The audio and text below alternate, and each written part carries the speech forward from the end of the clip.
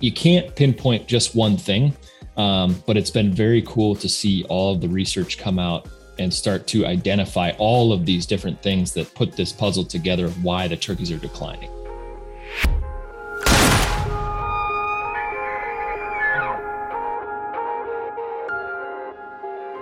What is up, everybody? Mark on the mic here, joined by Mr. Sam Solholt across from me virtually. We're going to be talking today about a topic, a handful of topics that I know are near and dear to both of our hearts, and that's wild turkey conservation.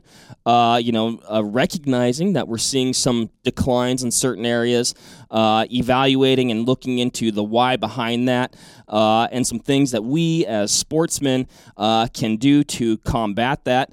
And one of those things is going to be predator management. So that's not the only thing affecting wild turkeys, but we're definitely going to speak that today. But Sam, welcome. It's good to see you. It's been a minute.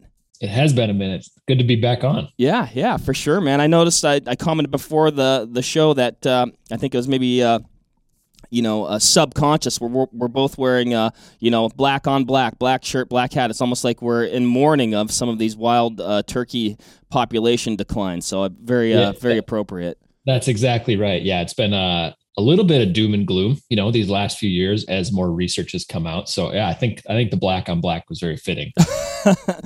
But cool, man. So, jumping right in here. Well, actually, since it's been a minute, let's give me a little, what's up, man? Let's do that. I'm trying to cut to the chase here, but what's shaking? What have you been up to? I thought that I couldn't travel any more than I had in the past. And then my wife started doing travel occupational therapy, which has been awesome. But we bought a house in North Dakota and have been renting that. We bought a house so we could be more nomadic, if that makes any sense. So we have that up on short-term rental, Airbnb, Furnished Finder, VRBO, and then she has been doing travel occupational therapy. So she did her first rotation in Idaho. We were out there for 4 months, and then she took a month off, and then we've been in St. Joseph, Missouri the last few months. We're here till the end of February, and then but yeah, between her traveling and then me traveling for work and then us traveling for adventure, I have been, if there's a road out there, we've driven it. I believe it. That's cool, man, though. You definitely get to see a good part of the country and really not just visit, probably kind of immerse yourself into these, microcultures that, you see across the United States. So that's neat. Yeah, it's been very cool. And then other than that, just, shooting a lot of photos and talking a lot of conservation, and thanks in part to you guys raising lots of money for conservation. And it's been a really good, I don't know when the last podcast we did together, but since then, it's been a good one. Awesome, man. Awesome. Well, speaking of conservation, now we can jump up. We got the formalities out of the way. We can jump right in. So let's talk a little turkey. I mean, I think to me, like, the turkey conservation success story is like one of the greatest ever told, right? I mean, we went from, like I said, I'll use my point of reference. I grew up in Washington State. There was a time that turkeys weren't even a thing, and then they became this, wow, we have turkeys, this mysterious thing where, if you knew somebody that killed a turkey, it was a big deal. How'd you do it? Where'd you find them? And then it went to they're everywhere, and it's like, congratulations, we did it, everybody. In fact, to probably some people, like even a nuisance, right? Like, oh, we got too many of these darn things. And now in some areas, though, we're starting to see this dip. And so maybe let's talk, and you can probably speak to that trend more than I can, but what's going on there? So it's certainly a combo of factors, right? And like you said, we had this giant boom, and a lot of that came from when they were trying to resurrect turkey populations. They were trapping and translocating turkeys all over the country, so they would put out a giant row of corn or whatever feed it was, and they'd wait for, a big pile of turkeys to be feeding on that. And then they would use basically jet nets and trap turkeys and then transport them. Because originally they were trying to transport eggs and then incubate them and then let go, poults. And they had all these different things that they were doing originally, but it wasn't until they actually started transporting like groups of turkeys that we started to see this population expansion. And like you said, I mean, I'm trying to remember what the low was on the number of turkeys, but the number you always heard when after this explosion was like from whatever it was, 30,000 or 50,000 turkeys or whatever it was to 7 million turkeys nationwide. So, I mean, 7 million turkeys, like it's hard to even wrap your head around how many birds that really is. But like you said, they were everywhere. You had, farmers and ranchers complaining. I know one farmer buddy, like they would eat down his feed pile by like a foot every winter, and he had whatever, 150, 200 turkeys. So, but yeah, we started to see this decline, and a lot of it started in the Southeast, which is really like the stronghold of like the turkey hunter, right? It's that's where like you have dyed in the wool turkey hunters. Those guys have been living through it and coming up in it. It's where all of like the, godfathers of the turkey, turkey world come from. But they're starting to see this dip, Georgia, Mississippi, Louisiana, Arkansas.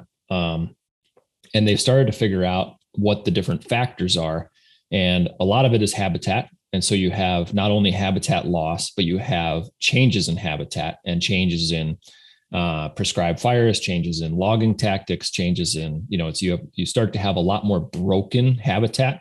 And turkeys are fairly adaptive. I mean, you'll have people say like, oh, we got turkeys in town, like there's turkeys on the golf course, and yes, turkeys can survive, but in the wild, like, outside of cities, if you start to have more broken habitat, you have less areas for birds to nest properly. And then you have, it's easier for them to be subject of, predation and hard to find places to nest and or whatever. But so it's this really big combo, as well as hunting, like as turkey populations exploded, tag allocation went up, season structure changed. So you had these really long seasons.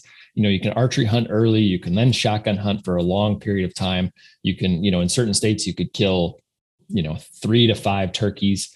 And, in a lot of the research that's come out from people like Dr. Mike Chamberlain and other people like that, they've started to figure out, okay, like, here's how the social structure works of the turkey. And if we kill dominant birds early in the season, it messes up the entire ladder of like the social structure. And so they have to restart that pecking order.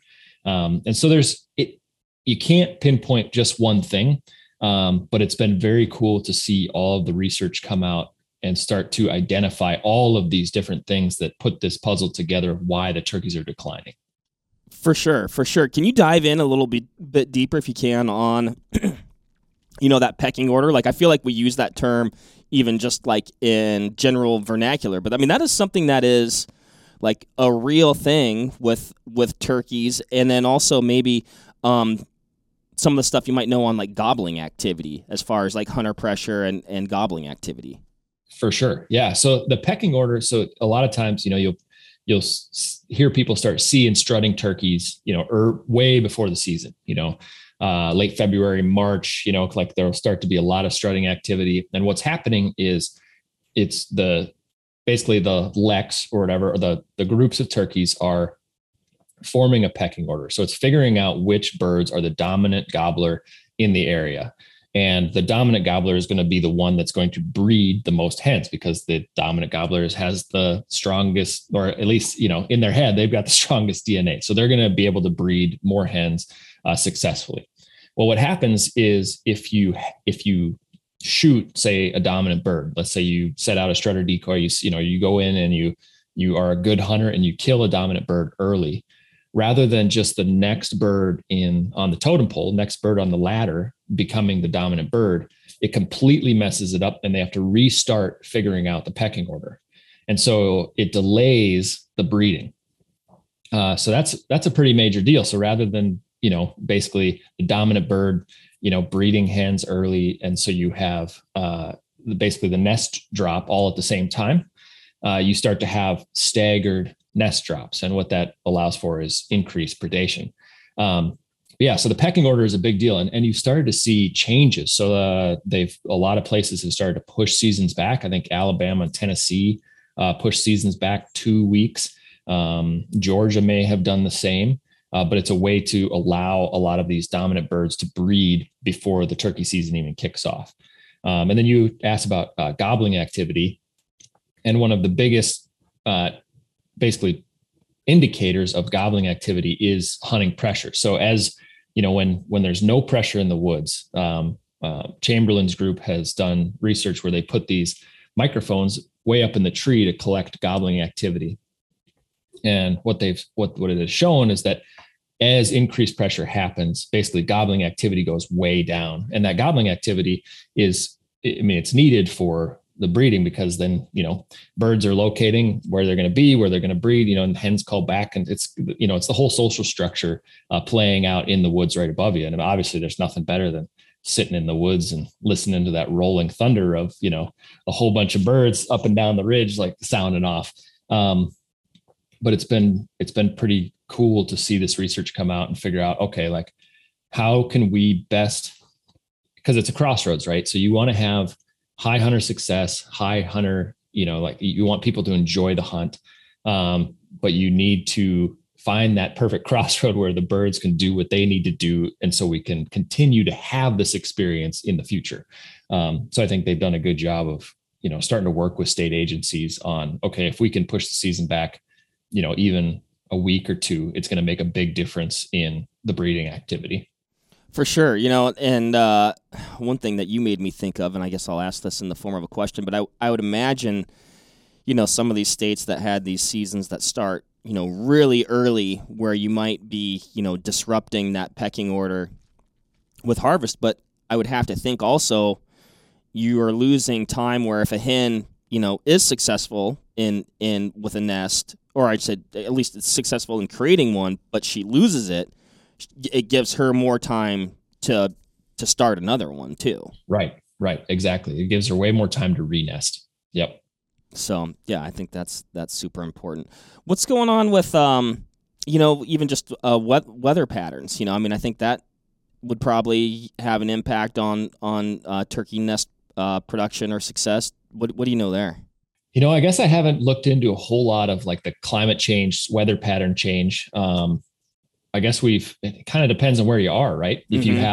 If you have a mild winter, obviously more birds are going to make it through the winter, or as far as like, the first year birds.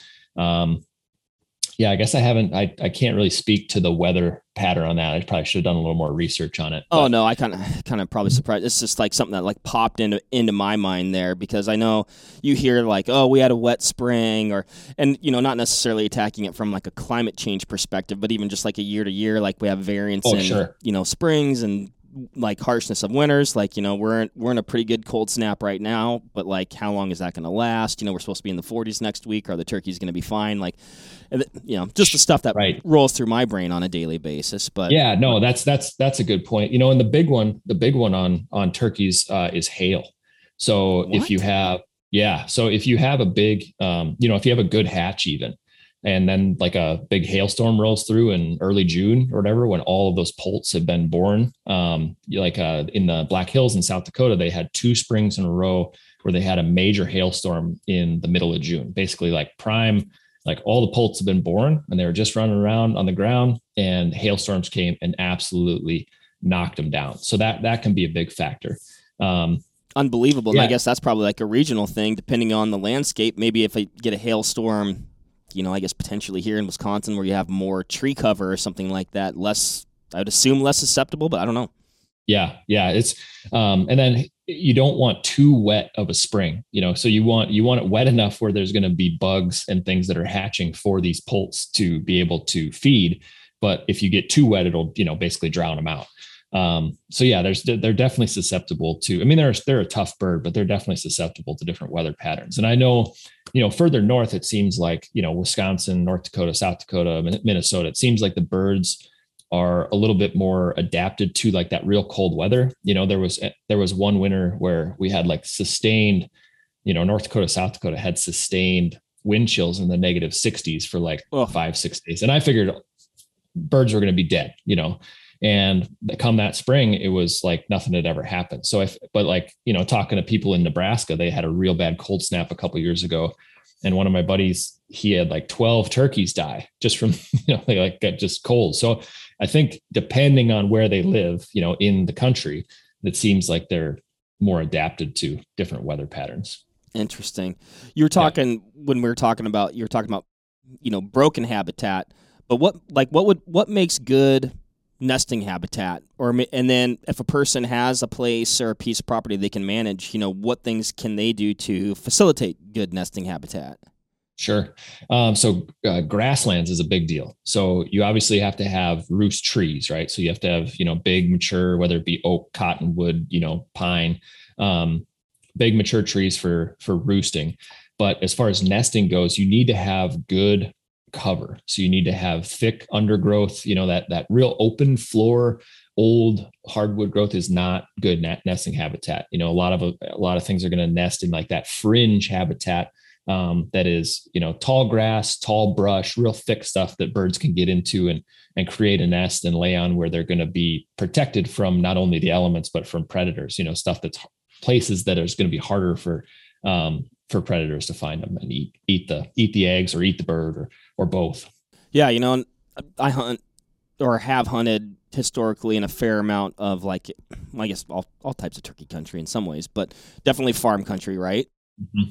Where the agriculture is, from a food component, like a very big attractor / benefits the wild turkey. But I'd also wonder if that same, land that's good for agriculture would actually also be good for grass, for raising turkeys. So it's like on one end it's providing food, but on the other hand, like, it's getting taken up to, that could be potentially good nesting habitat. Yeah, absolutely. I mean, of course it is good food and good scratch ground and, all that kind of stuff, but it's definitely taking away from, what was once on the range natural grasslands. And a lot of that stuff that's industrial agricultural land now used to be trees, used to be whatever, depending on where in the country you're talking about. But yes, it does. There's kind of, like you said, it's two sides to that coin. It's a yin yang, and yeah. And hopefully, my comment, right, like, I'm thinking like well, on a podcast, that's what I do a lot of times. I just think out loud.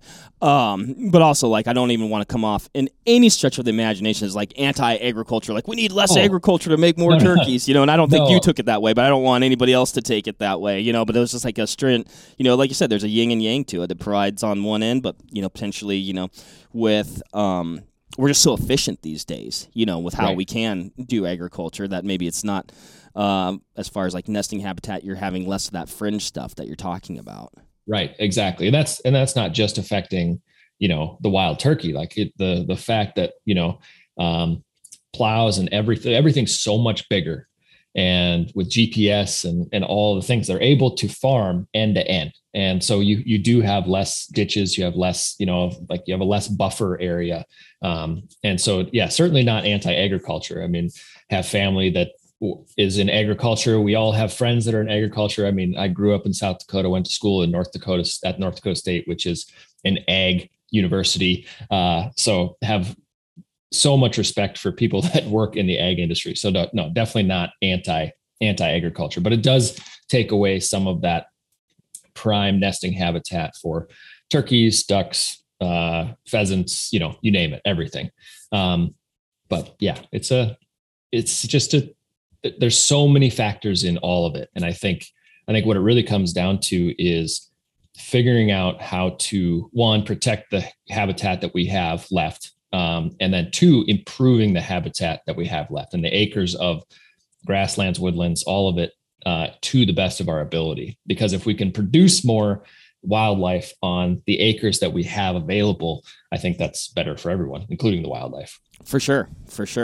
What are some things that, like, might be, I mean, I'm guilty as charged, like, I've taken for granted, like, these, like, for a long time, these booming turkey populations. And I don't want to, it's not all negative either. Like, there's still a lot of stable, turkey populations. Turkey hunting is still, thriving. But I think as sportsmen, like, when we see, like, things happening, we want to get ahead of the curve, not be behind it and have a real problem on our hands for us, for the wild turkey, like, for the populations in general, right? But like, what are things that people can do on their property to enhance nesting habitat? I would say plant grasses and thick cover. If you can have, like, dedicated, real thick places for birds to hide, I think that's a big one. trying to think. I mean, you can manage predators on your own property. I mean, that's going to be a big one. Like, and kind of like doing your part to like manage everything as a whole rather than just pinpointing one or another. What else can people do? I've seen someday I'll own my own piece of property that I can manage, but right now I've just been playing on the public. So. Right. Exactly. I'm talking hypotheticals here myself. Yeah. I've seen some guys talking about doing like prescribed burns to, and I'm assuming that's just, there's I forget his name, Kyle. He's the Native Plant Talk on TikTok, and he does like the Native Plant Habitat Project on Instagram. He is super fun to watch. And a lot of what he talks about in the prescribed burns for turkeys is what it does is you have invasive grass. It's an invasive species of plant life, and that'll take over. And if you do a prescribed burn, basically you can burn off that invasive species and the native species will come up and shade out the invasive species. So if you can burn it at the right time to allow the native grasses to come up, you're going to be a lot better off rather than having basically plants that don't benefit the wildlife. So I know NWTF has been making a big push on fires too, to have more prescribed burns and kind of burn off a lot of that invasive undergrowth as a way to allow those native plant species to come back up.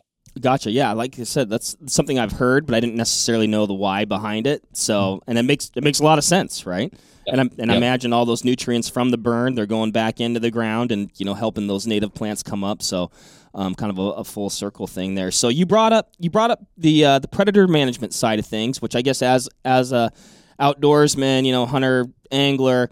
I've probably said it on like 9 different podcasts. I keep wanting to get into trapping, and then I never take the initiative to get my trapper's ed so I can actually trap. But what's going on there? Because I always want to, and it sounds like to me, it's like, oh, this is another way that I can maybe extend my season, engage in an outdoor activity, interact with wildlife and wild places, but maybe do a few good things for the wild turkey. So what's going on there?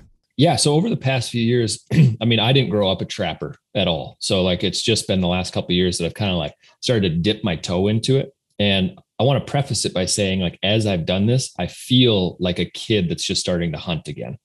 It has been so much fun to learn this new skill. And when you walk into the woods, you look at it completely differently than I used to.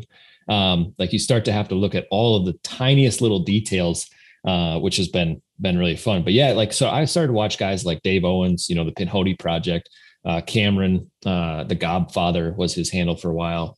He's been on a tear this year, but guys, the hunting public, everyone's been started to kind of talk about this, we're, save the poults. And so started to look into it a little bit, and ground nest predators is one of the major reasons that when you have a good population of birds, whether it be turkeys, ducks, pheasants, whatever, if you have a large population of ground nest predators, they wreak havoc on nests. And so started to look into a little bit more, for where I grew up, raccoons didn't really even exist on the Great Plains until the 1950s. So it's not like, birds of the past had to deal with, a lot of ground nest predators. So it's an easy way to get involved in the management. It's a really fun thing to do, late winter, super early spring, kind of leading up to nesting season for all these birds. And yeah, it's not an expensive thing to get into either. I mean, you just need to pick up a few traps and some marshmallows for bait. I busted out my stuff, but yeah, you can get into it relatively inexpensively and do a lot of good for wild bird populations. Yeah, I mean, you brought up, ducks and turkeys there, but so what, these, predators like coons or other ones, but I think we're, primarily talking coons here, but what kind of impact, are they having? What are we seeing on the landscape as far as how they are impacting the wild turkeys? Sure. Yeah. So one of the interesting things is raccoons do not hunt nests. They don't specifically go out and look for a nest. But what they will do is they basically wander in circles, right? And so if a turkey or a duck or whatever sets up a nest somewhere and a raccoon happens to wander by, they're always going to work downwind of cover. And so if they happen to wander by downwind of a nest and they smell it, they'll go directly to it and they'll eat all the eggs. They'll destroy it completely. So just some anecdotal evidence from a research project that I went and shot photos on. It was a duck nesting research study, but I think we can extrapolate that to the wild turkey. So there was, they had control fields where they were counting the number of nests, the number of nesting success. They had fields where they would do township trapping. So just like roadside trapping, basically trying to cover the entire area, trapping along, culverts, ditches, which is there's a lot of grasslands. So there's typically a lot of predators that move through there. And then they did hotspot trapping. So let's say you had a big township block, which is 23,000 acres, but there's only like 3,000 to 4,000 acres of prime like nesting habitat. So rather than doing a full township trapping, they would do hotspot trapping. And I was talking to Hunter Veldkamp, who was in charge of running the crew, just asking him like different numbers, like, okay, how successful is this field? And he's like, well, in the areas that we do hotspot trapping, we have seen up to 60 to 70% nesting success in those areas where we hotspot trap. And then in the places where they township trap, where they're still killing a lot of predators, it was somewhere, I'm going to get the number wrong, but it's probably like 20 to 30%, maybe up to 40% nesting success, where they were taking a lot of predators, but not like targeting them. Mm-hmm. And then I was like, well, what about the control field? And he was like, oh, 0. So even if ducks were forming a nest, it was basically 0% success rate on actually having a hatch, which like when I heard that, like just like blew my mind, like that predators could be that successful. Now, obviously this is related to ducks, but if you have like, one drainage where turkeys roost and whatever, or they're breeding, in your area, and like all of the predators are going to, basically key on that, and they're going to wait for birds to start dropping nests, and they're going to work downwind. And I don't know what the average number of eggs a season that a raccoon or a possum or whatever eats, but I would venture to say, didn't Mike Chambers say it was like 80% of maybe it was 40 to 60% of all nests get eaten before they even hatch. So they do lots and lots of damage. I mean, those really are astounding figures, and then the nests that, do hatch or are considered successful. It's not like every egg in that clutch is making it either. No. Yeah. I mean, even if they, right. Like exactly. Even if they do hatch, I don't remember the percentage of poults that even, make it through their first year. It's very, very low. Like the odds of, first having a successful nest being laid, then making it all the way to hatch, then making it through that first season. I mean, I don't know what the percentage is, 1 in thousands. I have no idea. Yeah. I mean, it's crazy. And, like I said, we've been, privileged to see these wild turkeys flourish, now we're starting to see this kind of, some setbacks, if you will. But I definitely, after hearing some of these facts and figures and the science and the data, I look at turkeys differently now. Like when I see a turkey, I'm like, I've always thought they were special and neat, and I love hunting them and being where they live and interacting with them.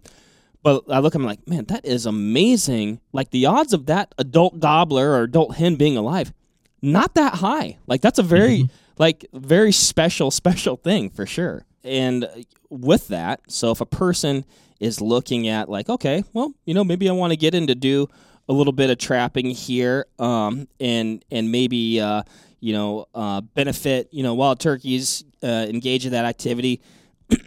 What's the best way to go about that? Like, what have you found in kind of your, I guess, journey into trapping? Yeah. So the easiest traps to get into are the dog-proof traps. So there's several companies that make them, but basically it's just, I don't know if I'm trying to describe it the best I can. But it's just a cylinder with a spike on the bottom that you, and it has a trigger at the bottom. So you set the trap and then you put bait underneath that trigger. And when it's a really small hole, so dogs can't, if you're trapping in or near residential areas, you have less of an opportunity to catch somebody's pet, which is, a big deal. So, but yeah, it's a real small hole and there's a trigger at the bottom. And when they reach down to grab and they pull up on that trigger, basically it's a cuff, it basically holds their paw in there. And then you can go out and get rid of the raccoon or possum or whatever you catch in that trap. But they're super easy to use. They're very cost effective. They're like, I think they're $14. Like if you go to Scheels or, if you buy a 6-pack, you can get 6-pack for $100 or whatever with a set tool and the whole thing.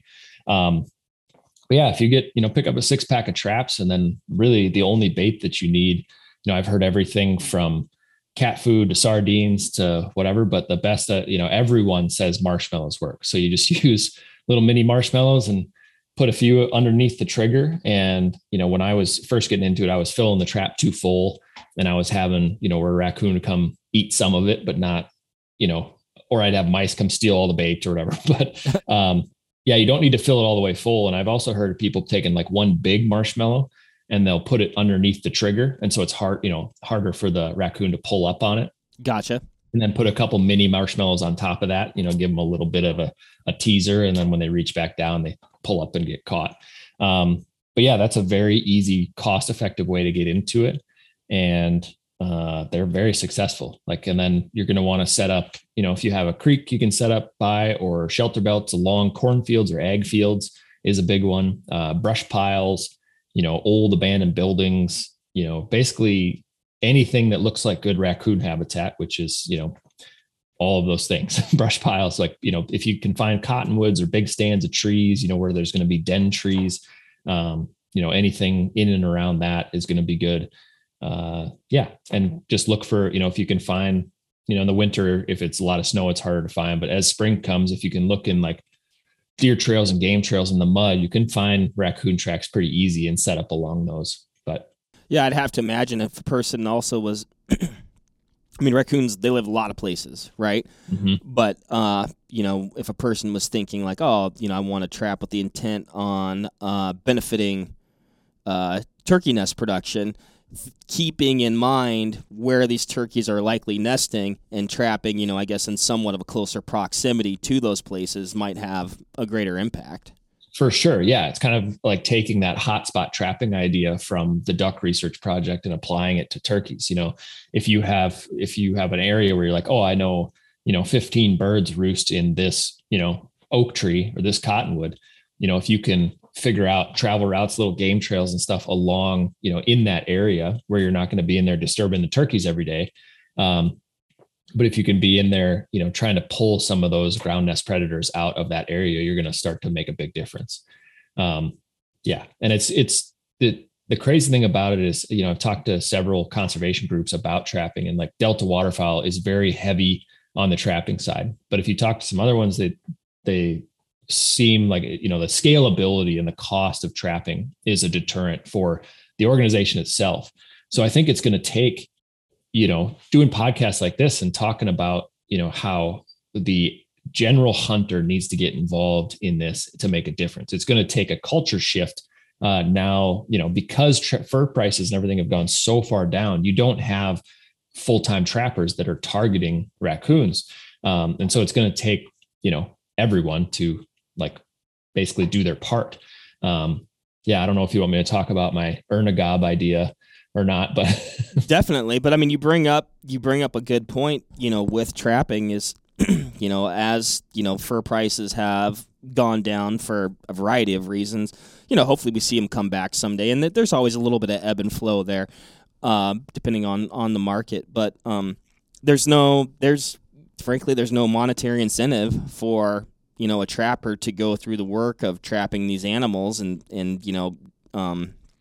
commit the resources to it for a return. It would be a losing proposition, as far as, on the money side of things. So, like you said, I think that leaves it up to, sportsmen like you and me, if I can get off my, what, and finally get my Trapper's Ed certificate. Maybe this will be the public, when I finally say it publicly again that I'm going to do it. But yeah, let's talk about that program. And then I've got a few other, trapping / hunting questions when it comes to coons as well. So, well, let's stay on that line, and then we can get to the Ernagob later. Cool. Well, so for instance, where I'm at right now, don't have my Trapper's Ed. Definitely interested in it, want to get into it, but I think we actually have a season here. It's going to close in February. I believe. So don't quote me on that. But you can hunt them too, and that can be really exciting and potentially have an impact on turkey poults. So what have you done on the hunt side of things? So the hunting side of things actually is, to me, is more fun than the trapping as far as like the engagement with the animal. So if you have an e-collar, I use the Lucky Duck Revolt, and I have never seen an animal so angry at a sound like when it comes in. So some buddies of mine filmed a predator hunting TV show for The Grind. And so that's where I first learned about calling raccoons and how awesome it can be. And so I got a e-collar, and it was a March day or whatever. It's finally like warm enough to like go outside in North Dakota. And I called a buddy. I was like, hey man, you want to go try this call? Like I just came in the mail. Like, it's finally whatever, warm enough. Let's go give it a shot. So we drove down to a public area, and I was like, oh, there's some cottonwoods. So like we literally parked the truck, walked 50 yards, turned on the call. And it was probably, on raccoon stands, you typically do, if nothing's running in 5 to 7 minutes, like you can just move on to the next spot. But it was about the 4 to 5 minute mark. My buddy goes, oh, I think I just saw one. And this raccoon basically jumped out of a 100-foot cottonwood tree. I mean, just like sprinted down the side of it and then ran 200 yards and tackled the call. Like that was my first raccoon calling experience. And it, like after that, it's been, I've done quite a few sets now, but it's very high success rate. If you, go to places where you like, oh, that's probably a den tree, or there's a den tree in this area. But it is so much fun. Like I've had them do that. I've had them come ripping in and tackle the call. I've also had them come in, I've had 2 or 3 raccoons come in at a time where they're a little bit more cautious, but if you get the call out there with the little tail spinning on the top of it and, play the right sounds, is just playing raccoon fight sounds. And man, if it is not hard to get them fired up and come sprinting in. Gotcha. Well, when you're talking about like the numbers of coons you're encountering, the aggression, that they're not that hard to find, I think that also speaks to the number that are on the landscape, right? So, yes. Yeah. I know Clay Newcomb, it is kind of jumping back to that number of raccoons. So like basically as agriculture has moved its way across the country, in places where they planted tree rows for soil erosion or whatever, which, basically planted raccoon habitat. Clay had a good stat. He was on the Rogan podcast, and he was talking about how in the hardwoods in the East, it used to be, it was like 1 to 2 raccoons per square mile. And as agriculture has come up, that number jumped. It's like 50 to 100 up to 50 raccoons per square mile in some areas, and even higher that in other areas. So like the population of raccoons has absolutely exploded over the last, 75 years, which is, but there are a lot of raccoons out there.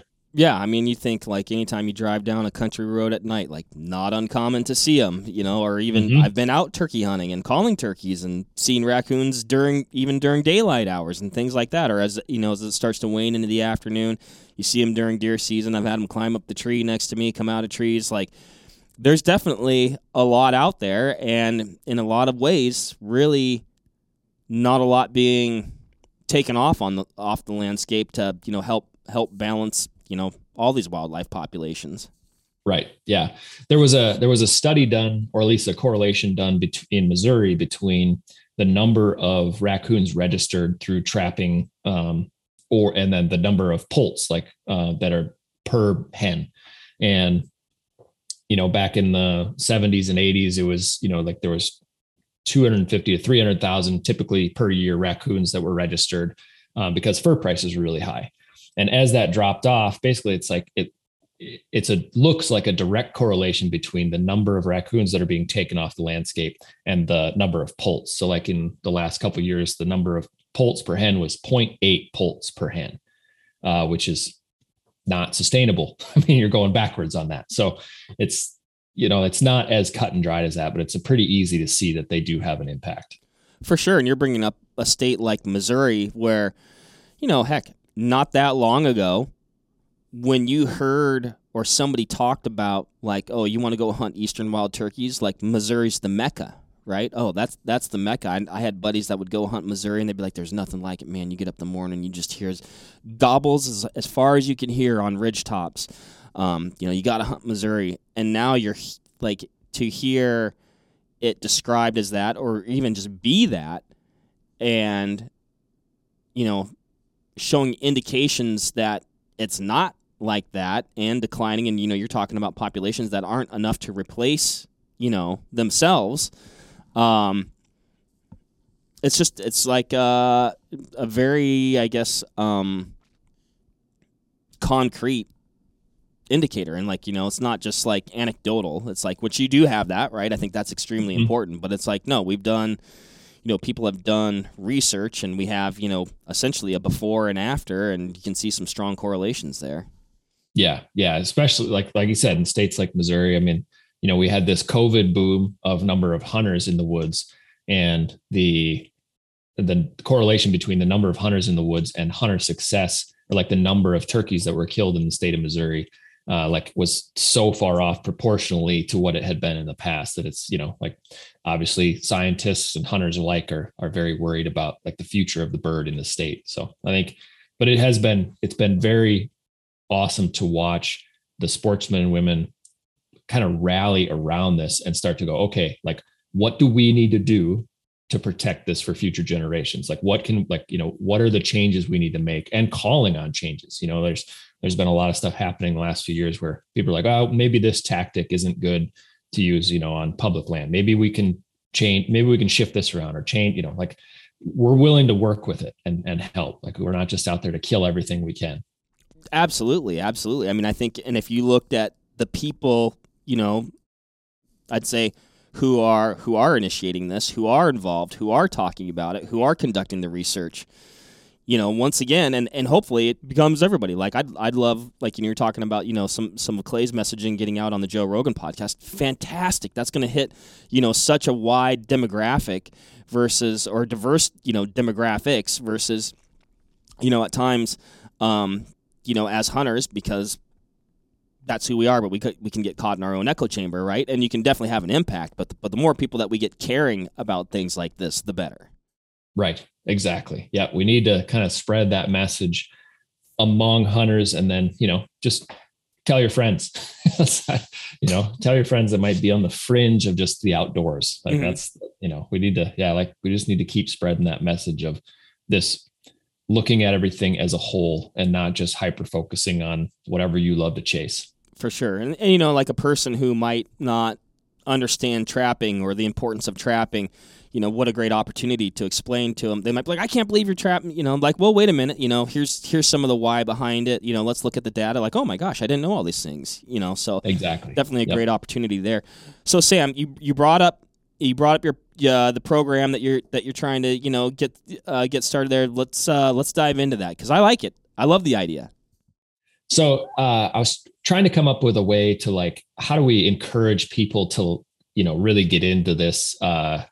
I'm a firm believer that it takes everybody being involved. So I'm going to implement it on myself. It's going to be earn a gobbler. So, if I'm planning on hunting a few states this spring or whatever, I am going to try to trap or call or whatever X number of raccoons or ground nest predators per bird that I'm planning on hunting. So, if for you that's 5, if for you that's 10, and for you that's 15, obviously a lot of times the more the better when it comes to ground nest predators. But so I think I'm going to try to do 10 ground nest predators per bird I plan to hunt this spring. So I've got some work to do. But it's going to be fun. Like, I think my skill set as a woodsman will continue to grow as I do this and start to learn different things about the landscape. And I'm fired up about it. I was actually going to go set traps before the podcast this morning. And then I was looking up the regulations, and you have to have a special use permit on conservation areas in Missouri. And so I need to call the manager of the conservation areas in this area and see what that entails. Otherwise, I need to go find some different land, core land or whatever, to go throw some traps up on. But yeah, I'm fired up. It's February. It's time to get after it. For sure. And I think, you mentioned, the trap side of things. And I think if you are seeking permission on a piece of private, you may have to educate the landowner too. They might have pets or some things like that. Like, I don't want to have some traps out there. But like you said, they're dog-proof traps. They're called that for a reason. I've also heard them called coon cuffs, but that might put a person's mind at ease, and help them make the decision. Like, here, go out there, have at her, and you might have to explain the why behind you're interested in doing it too, because they might love wild turkeys and say, "Whoa, geez, go get them all." For sure. Yep. I think. I mean, honestly, I feel like you may have to do some education, but I do feel like trapping is a very good initial entrance into a relationship build with the landowner, because you're not asking to go chase big deer. You're not you're not trying to go kill a turkey. You're just, if you're trying to I just want to go spend time in the woods and make a difference. I think that leads to, you're going to meet a lot more people doing it that way and asking to, I just want to go call raccoons, or I want to go set a few, dog-proof traps. I think that will get you access to a lot of stuff that you might not have if you were like, "Hey, I saw a big deer in your field. You mind if I go set up a tree stand?" Yeah, for sure. So yeah, some ancillary benefits potentially there as well. But yeah, whether you want to go out on public or private, or you have your own piece of private, man, yeah, I would definitely, and I'm talking to myself right now too, encourage folks to get out there. Maybe learn how to trap if you haven't done that before. Or get yourself a good e-collar with some coon sounds on there, and get after it. So you said, and actually I'm going to back up here because I know you mentioned one sound, the coon fight. Is that your go-to then?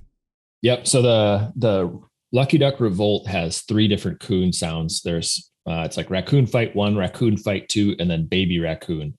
And so I just took the there's a video called Raccoon Ruckus on there, and they talk about which sounds they use and what volume and whatever. And so I've just kind of used that tactic. And you start with Raccoon Fight 2, run that for a minute and a half, and then switch to Raccoon Fight 1, run that for a minute and a half, and then switch to Baby Raccoon. And if you've had nothing come in after 5-6 minutes, just pick up, run down the road, whatever, half mile to the next stand of big trees and do it again, or go find a brush pile or whatever. But yeah, and then you can run that thing on loud. I don't know what the volume goes up to, but I'm not running it at full volume, but you can make it super loud. And if anybody listening to this has ever been in the deer woods, if they're, deer hunting or whatever, and you've heard a raccoon fight, how loud that is. That might be 300 yards away and it sounds like it's right next to you when they're just getting after it. So you can, run the call loud. Yeah, he talk about that coon fight, and I've, got an e-collar with, those sounds on it. But I have heard that. My buddy and I were actually turkey hunting, and I'd never heard anything I didn't know what it was, but it sounded like the most horrible thing. And we got up on them, and it was 3 coons just engaged in a big tussle that none of them made it out of. Yeah, it is vicious.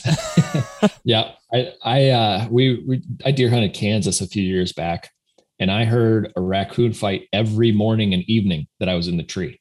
So if that goes to show, tell you how many raccoons are out there. But yeah, it's a very vicious sounding thing. But man, when those big boars come barreling into the call, it's pretty cool.